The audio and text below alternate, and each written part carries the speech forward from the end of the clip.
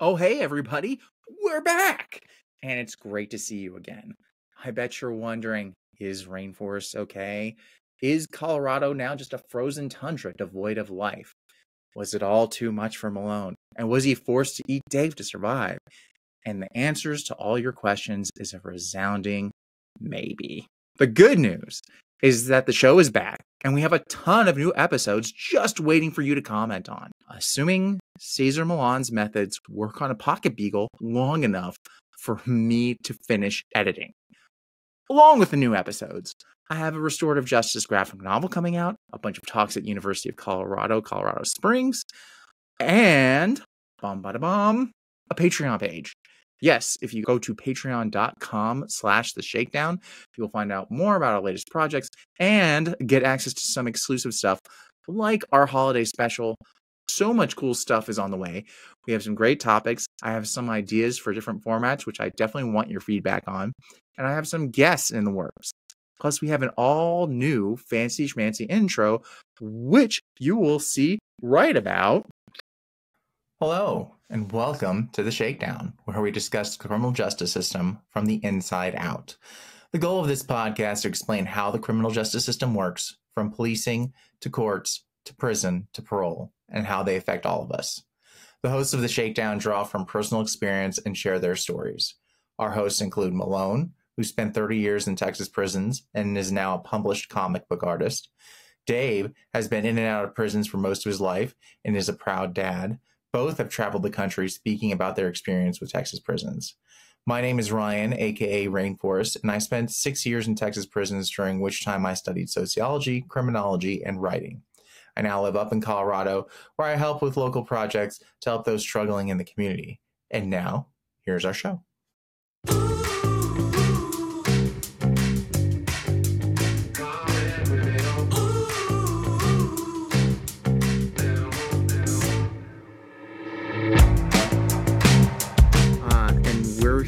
To talk about Cellies today, because we both have experience with cellmates inside of Texas prisons. And the reason that we want to talk about this topic is because because I was listening to another podcast that talked about cellmates, and they were actually revisiting the topic, and they were talking about kind of how people interacted with their cellies, and they were trying to give an idea of what it's like to have a cellmate in prison. But the host of the show, who had never been inside prison, did not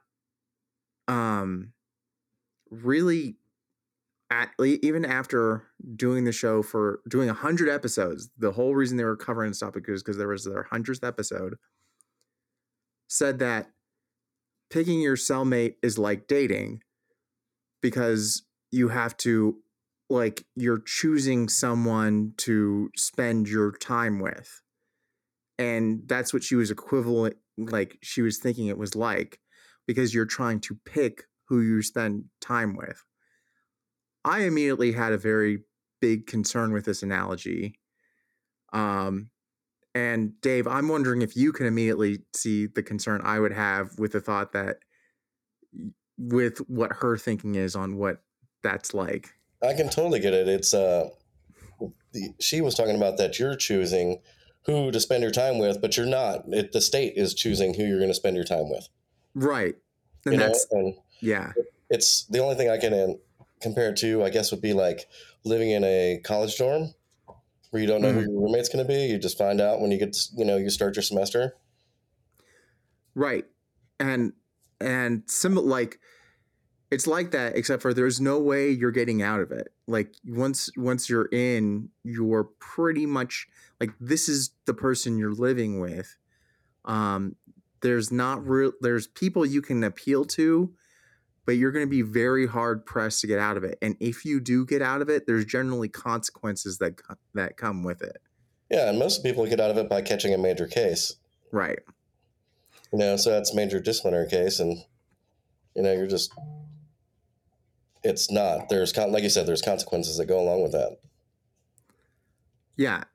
And so um there's I remember one celly was like the whole, like, the reason we were not cellies anymore is because he wanted to fight, and then then I ended up in seg because I wasn't going to stay in the cell with them anymore, and so that's how that goes down. And so like that's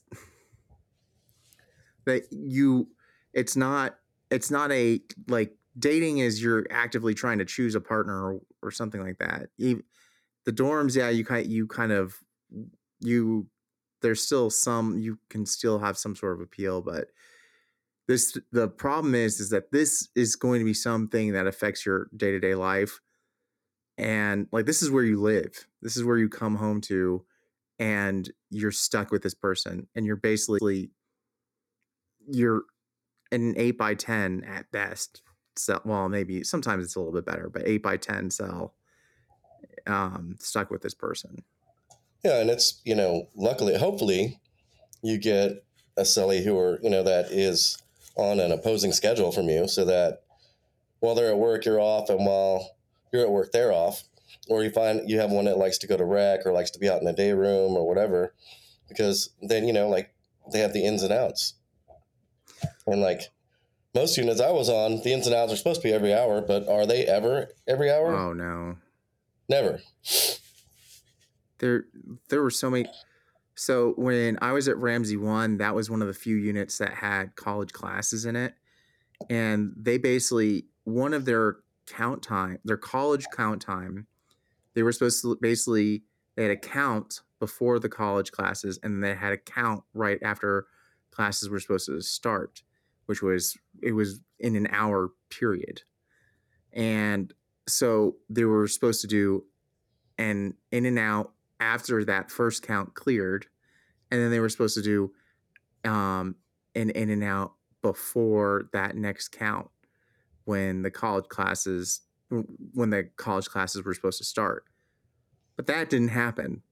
That like there was many times where guys who were supposed to be at their college classes couldn't make their class because they didn't do the in and out that they were supposed to do in between those two count times.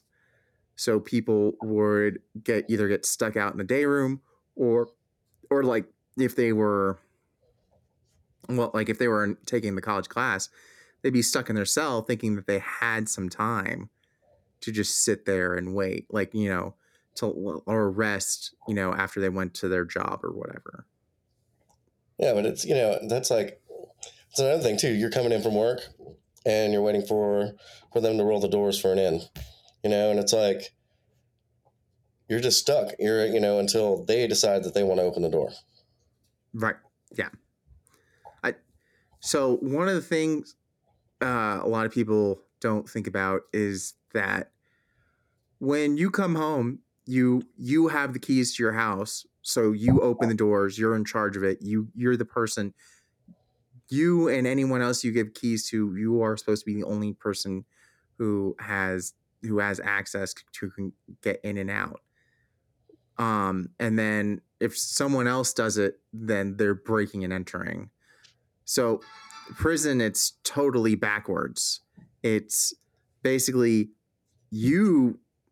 the person who lives in the cell doesn't have access to that. Like, you can't open your own cell door, and you can't just ask for it on demand. They have those in and outs that are supposed to run every hour to let you go in or go out. And some places it's, you can only go in at this time and only go out at this time. And they'll write you a case if you go out on an in or an in on an out. And so you have to wait for an officer to come and to actually open the door for you. And just envision that, if where you live right now, if you were dependent on someone else opening the door for you, and if they have something else going on in their life, then they're not. There's going to be plenty of times where they're just not going to open the door. And if you have a unit full of hundreds of other guys, and there's going to always be something else going on, so the in and outs, there's plenty of times when the in and outs just aren't going to happen. That's true. And then, and it's also the in and outs are not going to happen. And then, I mean, what happens if you and your celly are not getting along? Yeah. I mean, I've gotten into quite a few fights with people that I shared a cell with, and it but it's like one of those things. It's like you can be from two completely different worlds, but when you're in that cell together, you learn how to get along to where you can cohabitate. Especially considering, at Ramsey, the cells are 4x8. Like you have to get along with the person you're sharing a cell with, and even then, you'll get tired of them. Yeah, you have to you have to get along with them. You don't necessarily have to like them or anything like that, but you have to learn how to navigate with them. Otherwise, you're gonna have to like learn how to live out like without ever going into your cell, or with going into your cell only to sleep. And even then, something can happen. Plus, there's always lockdowns, and you're stuck with that person for 24 hours a day, and you're gonna have to deal with that person, which is it's insane. Yeah, I mean, you can definitely get to know somebody very well in prison just by spending time in a cell with them. Right. I mean, like you're saying, especially on a lockdown, because on lockdown, what do you have to do? Nothing. You just sit in that cell. They bring you all your meals. It's just, so you have no choice but to get to know people. Dogs are harassing me. Understandable. Yeah. Everybody, if you don't know, I have a dog, Nina. Some of you might know who she is, but I'm also babysitting a dog, and tomorrow he goes home. No. Oh, he goes home. Yeah, the other dog. Juan comes home tomorrow, so he'll pick up this other dog, his dog, I should say, not this other dog. Right. That's that. I have one dog, and it feels like a full one tiny dog, and feels like a full house. So I can understand 2 pit bulls. That's funny too. You're talking about cohabitating space, and with Cellies, and I've spent the week with not one dog but 2, and I'm used to, just the way things are in my house with my dog. I know how she's going to act. I know how she's going to react. I just know how everything is going to be. But unexpectedly, I get another dog, right? And it's sort of like the same thing with the Celly situation. It's like, you're sitting there, and all of a sudden, boom, you've got a new Celly. Yeah. And nobody likes change, so your comfort zone gets thrown off, everything gets thrown off, and then you find, your balance or what have you, and to where you can get along, and everything is cool again. And then I don't understand why Texas does this, but they will just randomly move people. Yeah. There was plenty of times where they had random moves. Like it was usually they do move like a lot of times when it wasn't random, it was for jobs or for classes or for like hardship, like for like to be closer to families. But yeah, they'll do randomly. All of a sudden, people will get new assignments. A lot of times, there was one unit I was at where they had a new warden come in, and that was part of his thing. Like it seemed like that he just decided that he was going to rearrange the dorms, like the way that they were set up. And so he came around, and there was just over a week, like no one got moved off the unit, just everyone on the unit got shuffled around, which and this was up at Dalhart, so there was like in the middle of nowhere. Most people were kind of like stuck up there. So all of a sudden everything just got changed around, which and then of course it just things went off from there because then there's a lot more fights, then there's a lot more because everyone's gotta when you're when there's a new celly, then everyone's gotta set their boundaries the way that they set their boundaries. That's true, and it's just so. I mean, it's dumb. It's just basic common courtesy, you know. Yeah.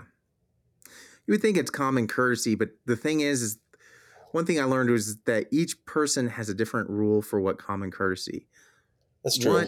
One guy I was with, like his version of common courtesy was you need to make sure that like you can see your reflection in every piece of metal and like and on the floors, like in the cell, which is I I didn't even know it was possible that you could do that in the cell. And uh and I was like, I don't like it's not that like I wasn't trying to be clean, but it was like I was like, this is a whole new level compared to where I was at. And for some people, and then also like one of the first things I had to learn was like flushing the toilet when like constantly flushing the toilet. And It's so dumb. yeah, it It's is. so much water. Yeah. Yeah, if anyone is concerned about like wasting water and like climate or I shouldn't it's not climate things, it's about just general waste. Prisons waste so much stuff because of the way that they're set up. And like so when you go into prison in Texas, guys will immediately tell you, "Hey, when you're peeing, make sure you're constantly flushing the toilet while because I don't, no one wants to hear you peeing. So because you're basically your toilet is 2 feet from your bunk, they don't want to hear you peeing, so they'd rather hear a, a toilet flush, which these are industrial toilets. So the flush is the loudest flush you have ever heard. You can hear it from when a toilet flushes in a prison, everyone can hear it. It's insanely loud, but they would most guys are like, no, you gotta keep flushing multiple times as long as you're peeing, so that no one hears that or whatever, doing whatever you're doing on the toilet. So there's that aspect of it, and then on top of that, like so you're wasting all of that water, and then for lockdowns, all the food that stuff that food comes wrapped in, and all the contraband that gets thrown away, and oh yeah, it's just so much waste. And all the stuff people destroy and everything else. I mean, it Mm-hmm. can go on and on and on. Yeah. But it's crazy too, like just the sheer amount of water that drips out of sinks. Oh yes. You know, Yeah. I mean, like really, you know. And when I worked maintenance, I was a clerk, and always, there was always a ton of maintenance work orders for plumbing. Mm-hmm. Sink runs continuously. It was like it's just crazy, and it's all waste. Right. And this is But I so guess yeah. I'm sorry. But I would say, but I guess that really doesn't have anything to do with my celly, who I'm disliking right now because they're really loud and they're standing at the bars and they're screaming at the person next door. Right. Oh gosh. And you can have the other problem where I don't like my celly because he wants to smoke the fake weed, the tune, so he's always baked and popping the plug and knocking the power out. I That actually have that problem.